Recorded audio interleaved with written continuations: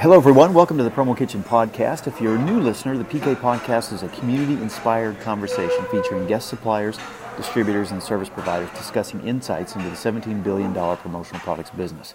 I'm Bobby Lehue. I'm joined by my friend and co-host Mark Graham, president of Right Sleeve and CEO of commonsku. And joining us today is Trevor Niesen, CEO of Logomark, one of the industry's largest, most respected suppliers, and also the retail watch company, Jorg Gray, Jorg Gray. Trevor's been recognized numerous times in the industry, receiving multiple accolades and honors, including a frequent spot on the industry's top 50 most powerful people. Some recent noteworthy endeavors by Trevor and his team you might not know about. He's a big believer in community and giving back. Last year, Logomark made a large donation to provide 60,000 meals in their local community. Another interesting happening in the world of Trevor was the fact, and team, I should say, was the fact that President Obama sports a Jorg Gray watch. Now, that had to be good for sales, right, Trevor? Unbelievable. Listen, he's cost us a lot of taxes, but he's also helped the company a little bit. Yeah, that's amazing. Well, we are you going to be honored. designing dresses for Michelle now, Trevor? Or I wish I could. I mean, I was watching the show yesterday, and for every dress that she wore, it will generate $14 million worth of sales for the designer. Wow. Stunning. So, Trevor, we're curious about so many things. You're a fascinating person in the business. And we won't camp out here too long, but how did you get your start in the industry? Well, I've actually been in the industry for many years. I started out, I was one of the pioneers in South Africa. I come from South Africa originally.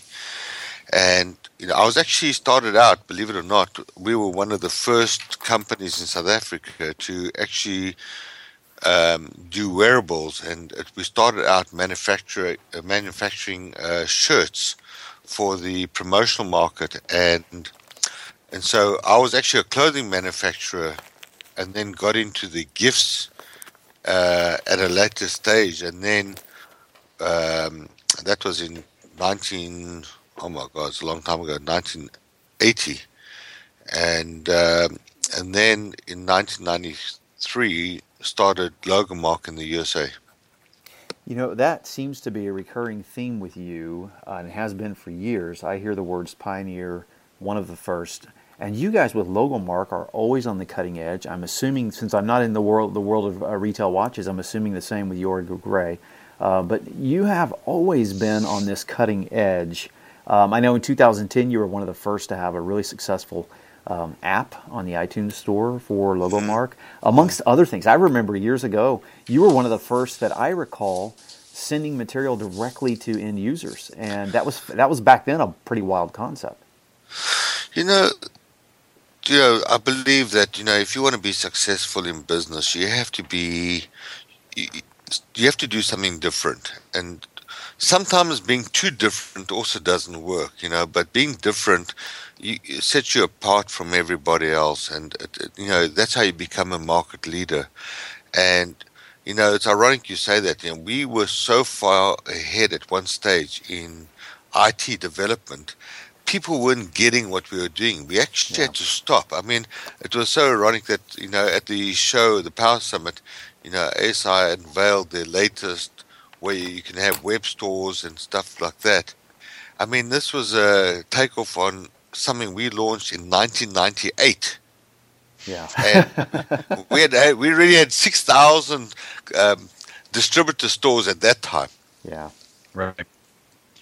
Trevor, you, as Bobby was saying, you've frequently been ahead of the curve and have been a pioneer, and you've just mentioned that one of the best ways to become a market leader is to innovate and be ahead of the market. I know at the Power Summit, you were very candid about some of the challenges that you've had in some of your ventures where you've been so far out ahead of the curve and you've had so much success with them, but there's also been times of challenge as well. And I know that I'm specifically referring to ValueMark, and we were talking about this before we hit record, and I thought that it would be interesting for you to tell the audience a little bit about that story and some of the things that you've learned about being ahead of the curve and some of the things it's taught you when it hasn't worked out so well. Yeah, unfortunately, not every venture always works out the way you plan it. And, if I can just mention that what works on paper doesn't work out in real life, unfortunately. It always looks good on paper, and you're always guaranteed to make a profit. But when it comes to the real life, things are slightly different. And so let me just get rid of the score. And so for me, we launched, ValueMark was always a very small part of the Logomark brand. It was a section, a very small section in the back of the catalog. And it was a range that we always had. And the problem was that, the industry has always looked at Logomark as being a high-priced, high-quality product line. And then we had this section called ValueMark in the back of our catalog, which people thought was a very expensive line, but it actually wasn't. It was a very well-priced product with exceptional quality, but very competitive in the marketplace. And so what we decided to do was relaunch the brand and come out with a totally new look from the brand and add several hundred products to the brand and come out and introduce it as a full-fledged brand with a catalog of over 300 pages.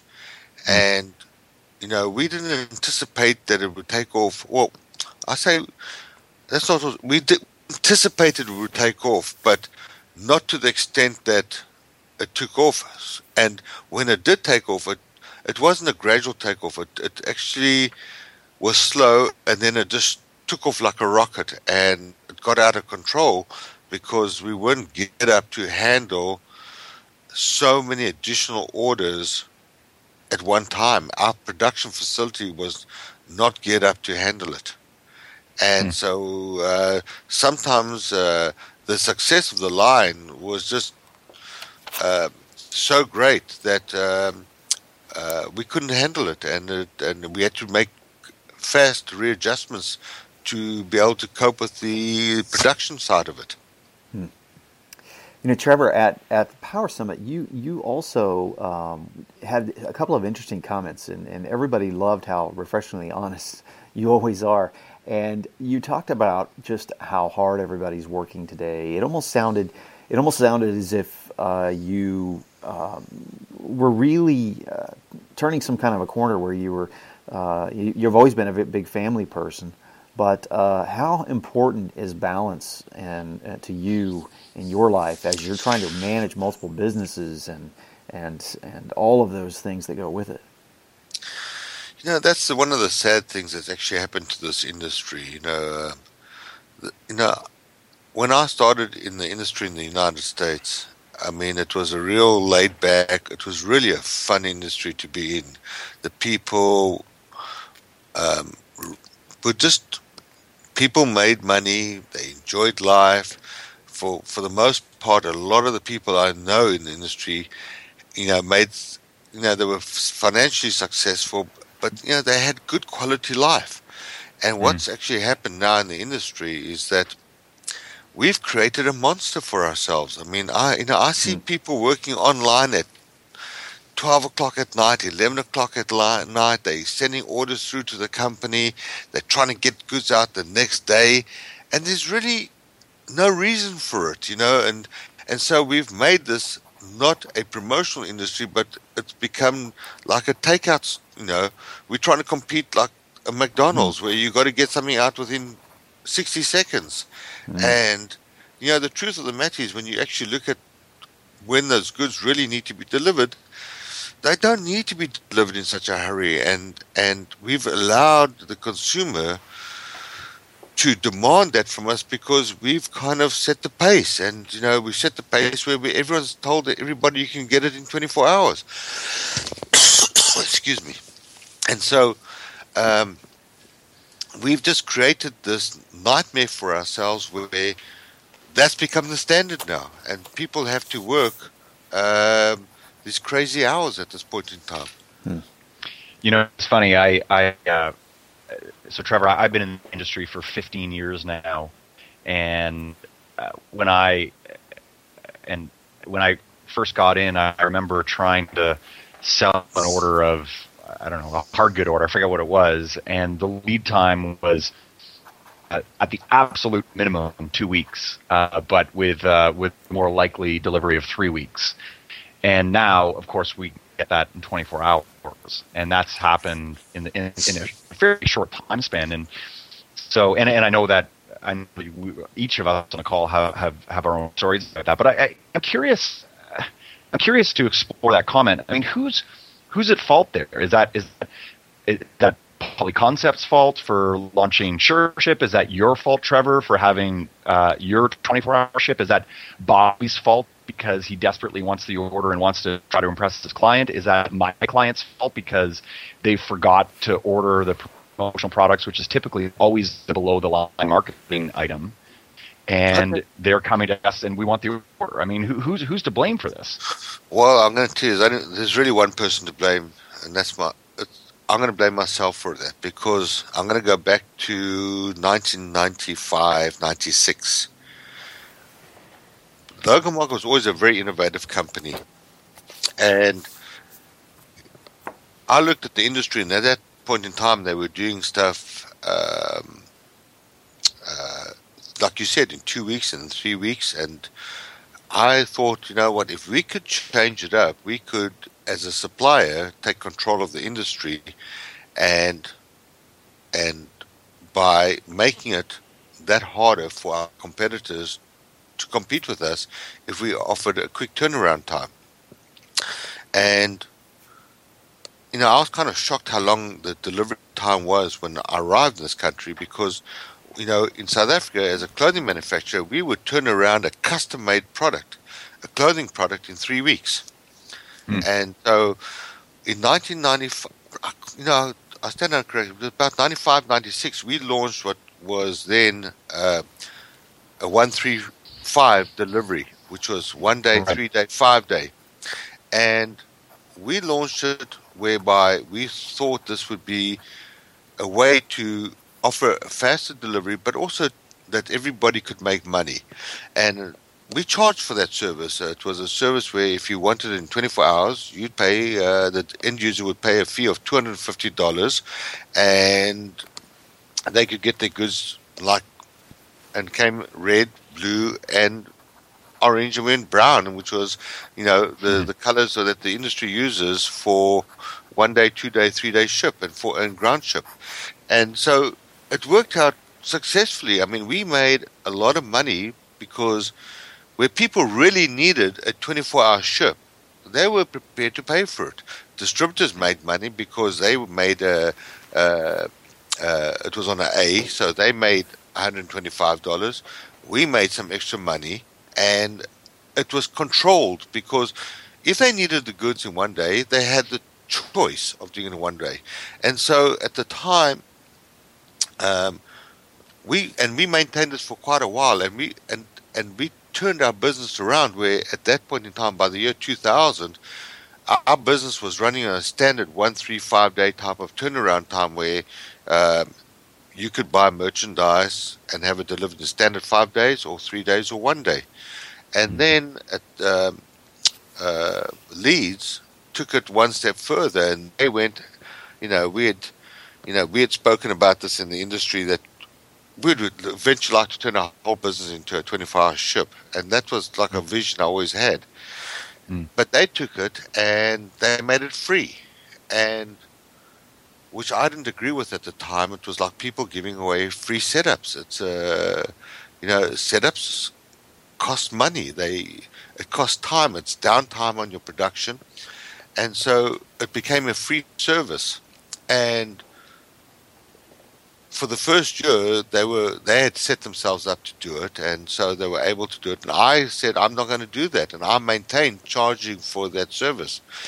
But as things go, you become competitive, and so we then went and said, right, fine, we'll also do it for free, and we'll also offer all our entire range at 24 hours. Well, right. And that was the competitive edge that we had over the industry. And so it forced the rest of the industry to go to the same basis. Now, I can tell you, in the end, it came to bite us in the foot, because we now restructured our businesses to do all this stuff in 24 hours. We had to add in so many extra staff to do this, so many different layers to make sure this happened. Distributors started doing, and distributors would still maintain their normal sales thing. It hadn't caught on to the consumer yet. But what happened was the distributors started becoming competitive with each other and saying to their clients, I'll give you the product in 24 hours when they really didn't need it. So what was then a rush service became the norm as a standard service. Right. And so now it's become standard service that people expect the goods to be delivered in 24 hours or 48 hours. The downside is, I think it's cost our industry, I estimate that it costs our industry probably, I'd probably say close between $300 and $400 million a year by not charging for these services. Okay. Right. And also what's happened is that at first it was fun for the distributors because they could get the suppliers to make them look good. But then what started happening, as a salesperson, they would go out, get their orders that day, and then find they were having to process those orders that night till all hours of the night to make sure they're going to ship the next day. Because what we went then and said, okay, you can ship all your orders, any orders that you sent to us by midnight would ship the following day. So distributors were working till midnight processing the orders to make sure they're going to ship the next day. So now we've all put ourselves in a situation in this industry where everyone's working around the clock to get an order out in 24 hours that I really do believe is not, what's expected of our industry. I'm going to be, I'll be joking when I say this, of course, but so if you have described yourself as being one of the reasons for this problem that we have in the industry, how, because you're a smart and innovative guy, now that you've seen the errors of your ways, if I'm going to put words in your mouth, what is your prescription for turning the industry into a fun, profitable place that everyone can make money and still produce quickly, but turn the industry back 20 years ago in terms of quality and profitability? Well, before I answer that question, I'm going to do something interesting. Before, a client would plan a promotion, an end user would plan a promotion maybe 6-8 weeks out. They'd have a budget for the function, they'd have a budget for the hotel, they'd have a budget for the travel, they'd have a budget for the promotional products that they wanted to give away. What's happened now is, let's say, for example, they used to have a budget of $10,000 promotional products that they were going to use at the function. What's happened now is that you don't have to worry about promotional products till the day before. So what the situation is that they will spend whatever money they have. And if they have $10,000 left over, they know they can order $10,000 worth of product and have them delivered in 4 hours.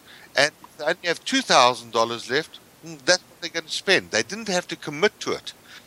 They don't have to commit to a budget anymore. Delivered in 24 hours. So they didn't have to plan for it before. They had to plan for it, order their goods, and commit to it. So I think we lost a lot of business in the industry because a lot of money would have been spent on our product is now being spent elsewhere, and we're getting the crumbs that are left over. When we distributors shoulder a lot of this blame too, because we've always had somewhat of a latent benign sales process where it's not an extremely proactive sales process. It's more a reactive responding sales process. That's only been worse. It's really become acute due to the fast turn. So you take that on the distributor side and our lack of being proactive with our customers, and you add to this rush service, then you've got the perfect storm.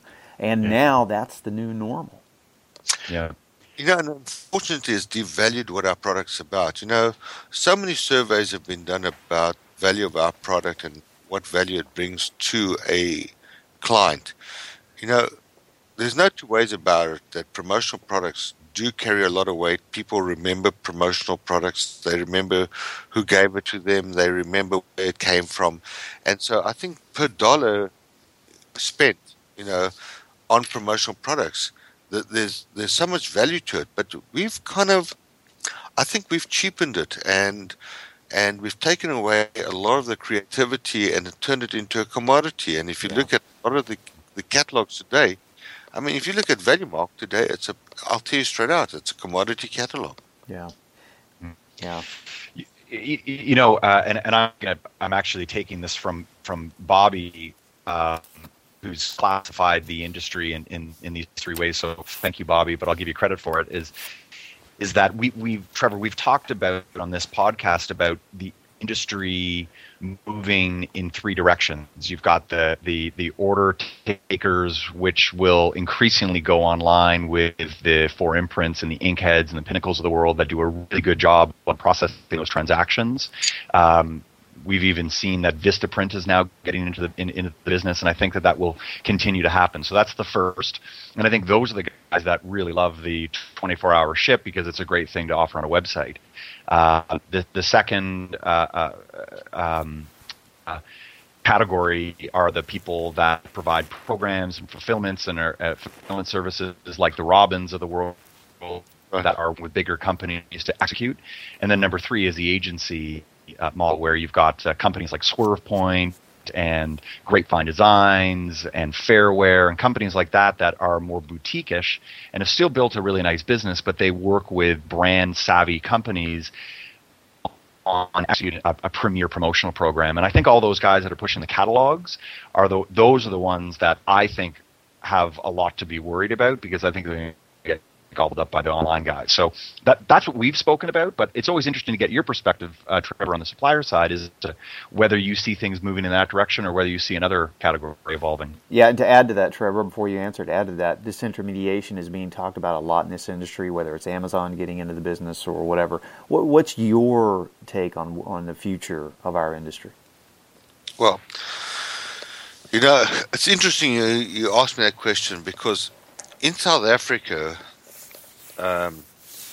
we operated whereby we would supply distributors and we would sell direct at the same time. And it's interesting that when I left South Africa and I came to America, that industry changed to the same model that's operated in the USA, where you have your just supplier base and then you have your distributor base and your end user. And when they switched over to the supplier-distributor base in South Africa, if I look at the size of that industry today, it has grown so big. I mean, it's probably grown maybe 500-600% in size because of that model. I'm a great proponent. I really do believe that you need a supplier base and you need a distributor base.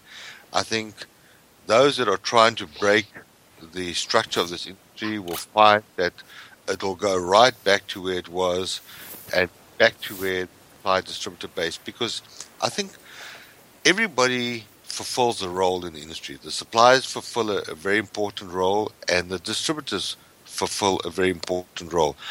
I cannot do what you guys do, and I don't think you guys can do what we do.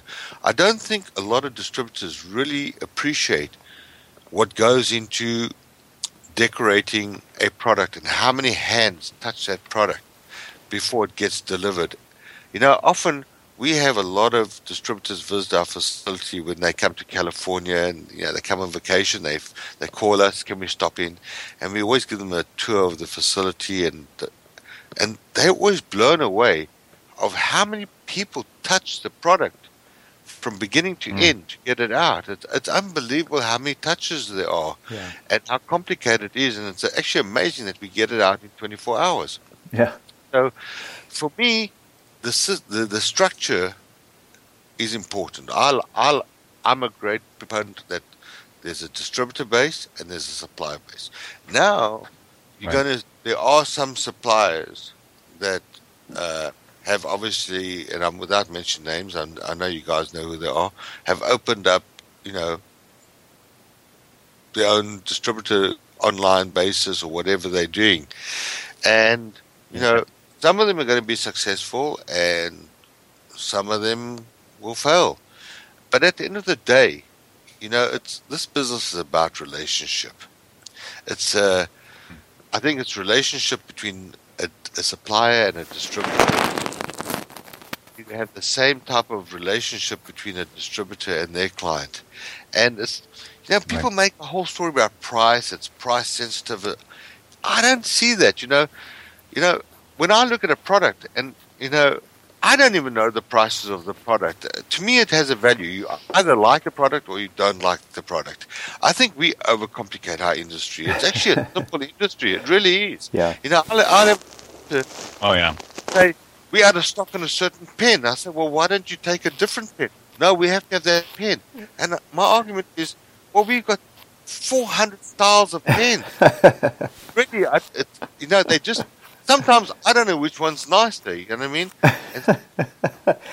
Trevor, we have. I'm curious about this. We have an interesting audience at Promo Kitchen. We, I would say, skews to the younger generation in the audience, but also we have a lot of folks that are just young at heart as well. Probably a lot like you. What advice do you have for many of our young supplier friends that are starting out there, either own their own manufacturer, they're working for a supplier, or distributors? What advice do you have for any folks in our community? Well, you're talking about a supplier? Yes. Okay. Being big is not always the right way to go. If you look at most large suppliers, they will tell you that they've reached a stage where they're doing incredible turnover, 30, 40, 50, 60 million dollars, and they're not making money. And they question why they can't make money. Being big is not always is the right direction. I think this is something that gets lost in this country. It's about being profitable, and I'd rather have a smaller business that's making money than having a big business that's doing turnover. And so my advice to anybody who's got a business that's doing $2 to $3 million or $5 million in sales, before you grow that business, make sure you can maintain your margins. It's so you get caught up in the turnover, in the sales volume. And before you look around, you're struggling to make sales, and you end up discounting so you can keep your facility maxed out in terms of production. Yeah. No, it's so interesting. It's we've talked about how turnover or the top line revenue is really all about ego, and profits feed families, and I think a lot of us get mixed up because I think a lot of smaller distributors and suppliers, which make up the majority of the industry, will look at the bigger players and say, oh, wow, he or she must be so happy. They're making so much money. Look, they're on the magazine covers. And I think that that's what was so interesting and refreshing about your comments at the Power Summit, Trevor, that you are one of the largest suppliers in the business, and you're a huge player. You're very influential, and I think there's a lot of people that look at you and say, wow, he must have it made. He must be so happy. And you're up there talking about how you sleep with your iPad and how things aren't as fun as they were at one point, and you're the top dog that a lot of us look to. And so that was very interesting. I hope I wasn't putting words in your mouth. No. Our sales grew last year, but we never made any money. Yeah. We made no money. It was just one of those years. I mean, our sales grew, but we had to employ so many additional people to counteract what had happened with ValueMark, and to manage the sales and to manage the production, that we were just employing people. We probably had we had such an excess of people here just trying to get out orders. And so before you look around, you end up making no money, and all you've done is sales. And so it's very easy to be caught up with it, and, unfortunately, the hard part is when you get to that stage is it's hard to go backwards, and it's hard to readjust your business to whereby I was offered I've been offered a business now to purchase, and I looked at their sales, and I looked at the dollar value, the bottom line they were making. I mean, it's a business doing $4 million, and they're making incredible profits. And I thought to myself, and this guy is looking to bring in a partner because he wants to treble his size. And I thought to myself, if he only knew, he's got a gold mine. I mean, he's making an incredible amount of money. And I wanted to say to him, what do you really want in life? Because it's an old saying, you want all these things, but eventually you can only sleep in one house at one time. You can only drive one car at one time. And I've had them all. Trust me, I've had all the sports cars and all the cars, and you know what? You eventually get tired of it, and so. But you get. For me, it's maybe too late. I'm caught up in it now. Now I've got to fix it up, and I've got to grow my business to grow out of where I was. You understand what I'm trying to say? Yeah. That's absolutely. That's great advice. I know. We had Seth Godin on last fall, and he had a statement. Don't not in that podcast. Maybe he did. Maybe he was in the podcast. But don't be small because you can't figure out how to get big. Consider being small because it might be better. I've made mistakes so many times in my life where I've had great businesses. I've had many businesses, and I do other things, and I've messed up so many businesses because I'm an entrepreneur. Entrepreneurs are not good businessmen. They're good visionaries. And so, if you do one thing, and the one thing I'm learning this very late in life, okay? The one advice I can give anybody who wants to grow big, you're obviously an entrepreneur. Make sure you got a good businessman who is not an entrepreneur, who can run your business. And that person run your day-to-day operation, and you go do all the visionary stuff. And I can tell you now, it'll be a total different operation. Yeah. Great advice. Great advice. Before we head to, we have the famous 10 questions, Trevor, that I sent you that we'd like to ask you. I like to ask those because we get to know our guest a little bit better. But before we head that direction, Mark, do you have any final questions for Trevor? You know what? I have one final question. I know that we're perhaps overstaying our welcome here, Trevor, but this is so fascinating that I hopefully you'll have a couple minutes for this one. You had so we've spent a lot of time talking about the challenges in the industry and makeup of the industry and how suppliers and distributors are all in this mess together. Right. You had mentioned at your last public performance that you're at Logomark again. You're innovating in another area, and you mentioned about how you're coming up with this technology that will really improve how distributors and suppliers interact with one another. And you were a little, it was still a little bit vague at the time, but I don't know if you're at liberty to share that, because I think it would be very interesting as a way of summing this up in terms of how we collectively can look into the future, because you seem to be quite excited about that, and I'm not sure if you're at liberty to discuss it, but I thought I would throw it out there. Well, I can't say too much because it's all in development at the moment, but all I can say is that I really do believe that this industry is going to survive as it is. It will. It's going to continue. But what we're trying to do and what we want to launch towards the second half of the year is it's a different platform of how you're going to sell promotional products and what you're going to be able to do with promotional products. And maybe it will just slow down that whole process of have to have it tomorrow, because the value add that we're going to bring to it is going to require a little bit more time to actually get that product in place. And so but the value add will make it that much more valuable that people will be more willing to wait for what we're going to be able to deliver them rather than getting out stuff in 24 hours.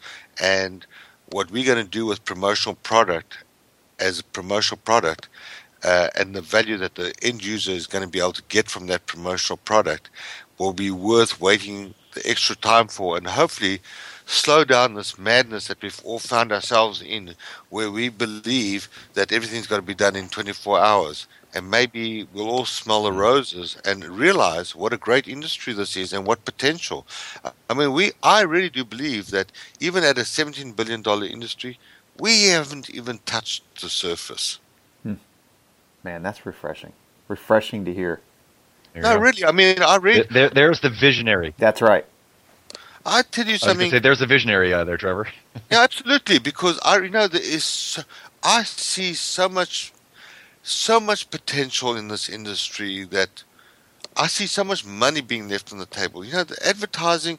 You know, we've got to stop looking at our industry as a tchotchke industry. We're going to start looking at our industry as part of the advertising world. Yep. And what can we give to the advertising world rather than just a mug with a name on or just a product? And, you know, we have to change up this industry. And I think, you know, that's what's going to come. And I know a lot of people are working on this. And unfortunately, it's going to be very expensive to do. The development and is several $1 million on this type of project. And before, you know, I'd like to add something that's very, very important to our industry. You know, what's going to bring our industry down is the lack of the distributors understanding how important compliance is. You know, if there's going to be anything that brings this industry down, it's going to be that nobody cares about product safety or the compliance of the product that they buy to resell to their clients. And this is something that Logomark has been a leader in. There's 26 other companies that have now been certified by an organization called QCA.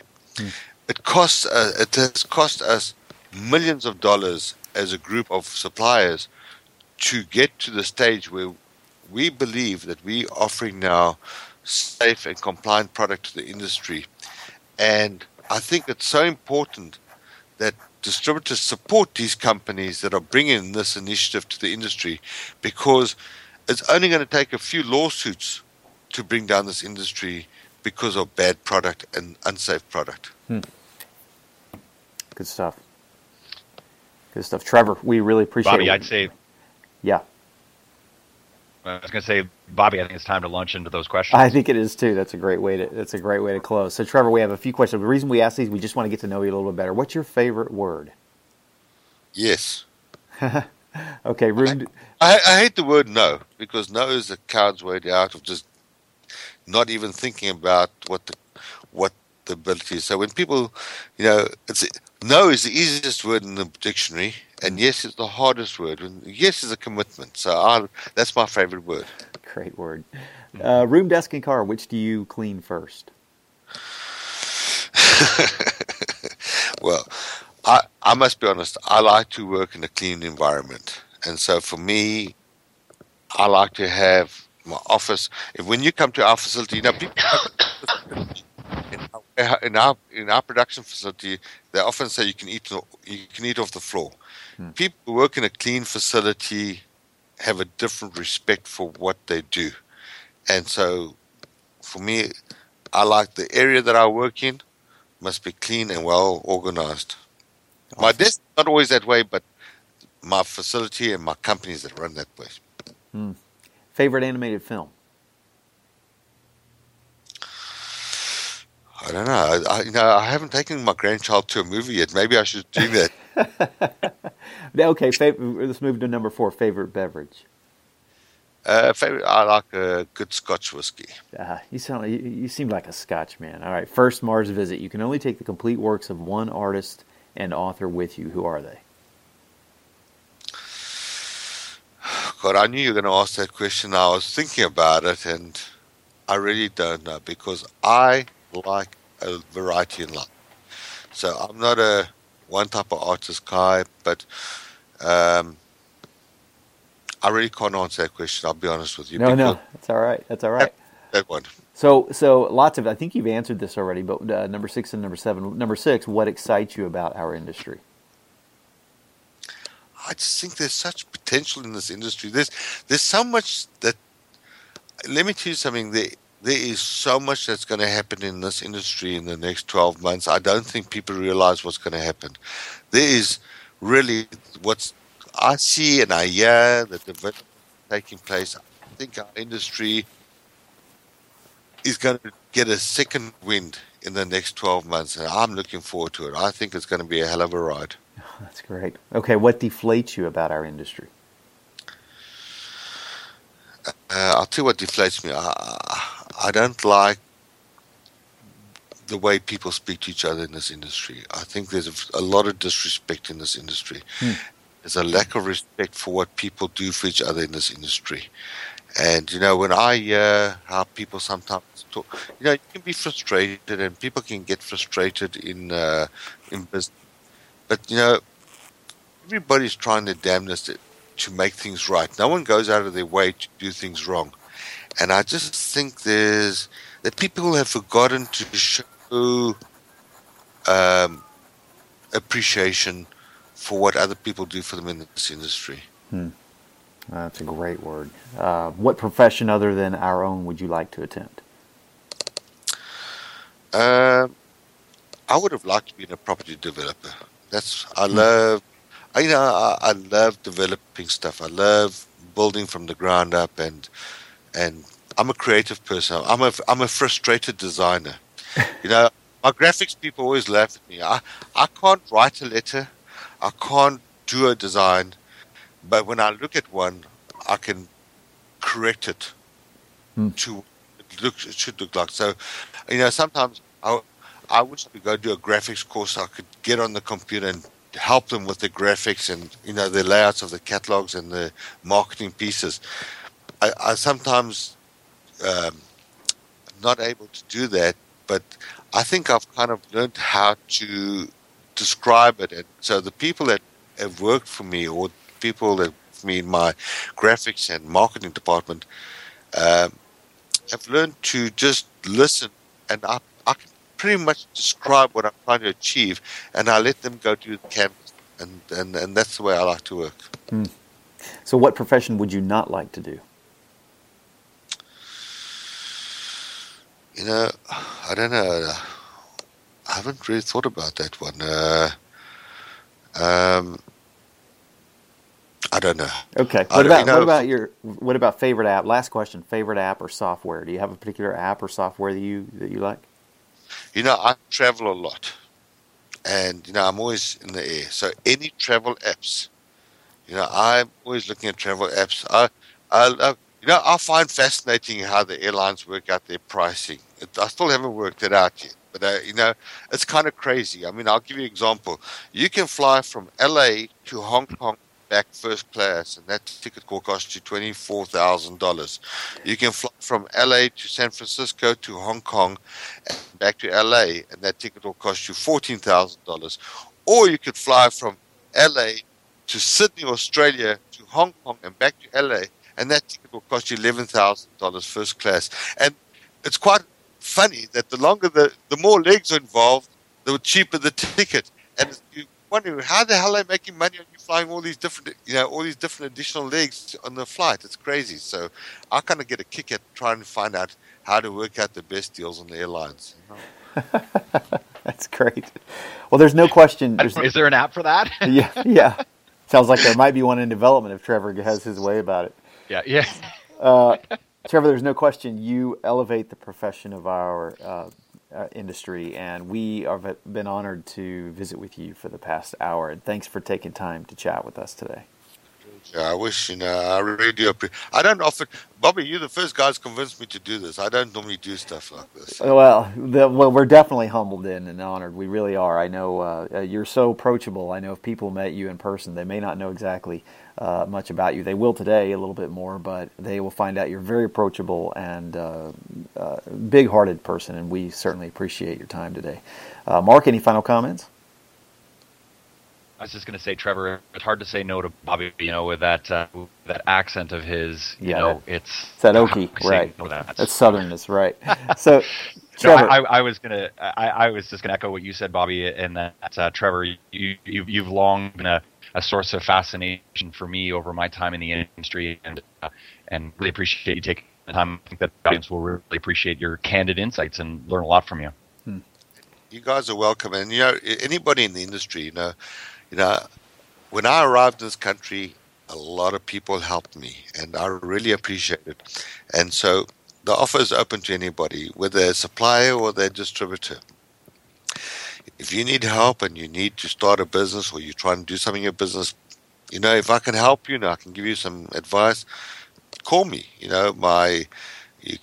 I have a direct line number, or you can call me on my cell phone. Ask, I don't mind giving you my cell phone number over the. But you're welcome to call me, and if I can help you, I've helped many young people starting out in business in the supply industry. The business is big enough for everybody. Someone once said to me, "Is Leeds your biggest competitor?" And I said, "No." They said to me, "But surely, they do $300 or $400 million a year." I said, "Let them have the $300 million. There's still $16.7 billion left for me." You know what I mean? And if anybody needs any help, and if I can help anyone who wants to start off as a supplier today or as a distributor and they just want some advice, you know what? They can always call me, and if I can help them, it would be my pleasure. Awesome. Trevor, thank you. Trevor Neeson has been our guest. I'm emailing you right now. Yeah. Don't let Mark email you, Trevor. It'll never end. Thanks again, Trevor. Trevor Neeson has been our guest. Logomark.com, Jorggray, JORGGRAY.com. It's been an honor and privilege. And for our Promo Kitchen friends, thanks for listening. Take a moment to let us know how we're doing. Send us some questions, comment on iTunes. We'd love to get your feedback. And I appreciate everybody's time. Guys, we'll catch you next time at the next show. Absolutely. Thanks, Bobby. All right. Cheers. Thanks, guys. Thanks a lot. Thanks, Trevor. Take care. Welcome.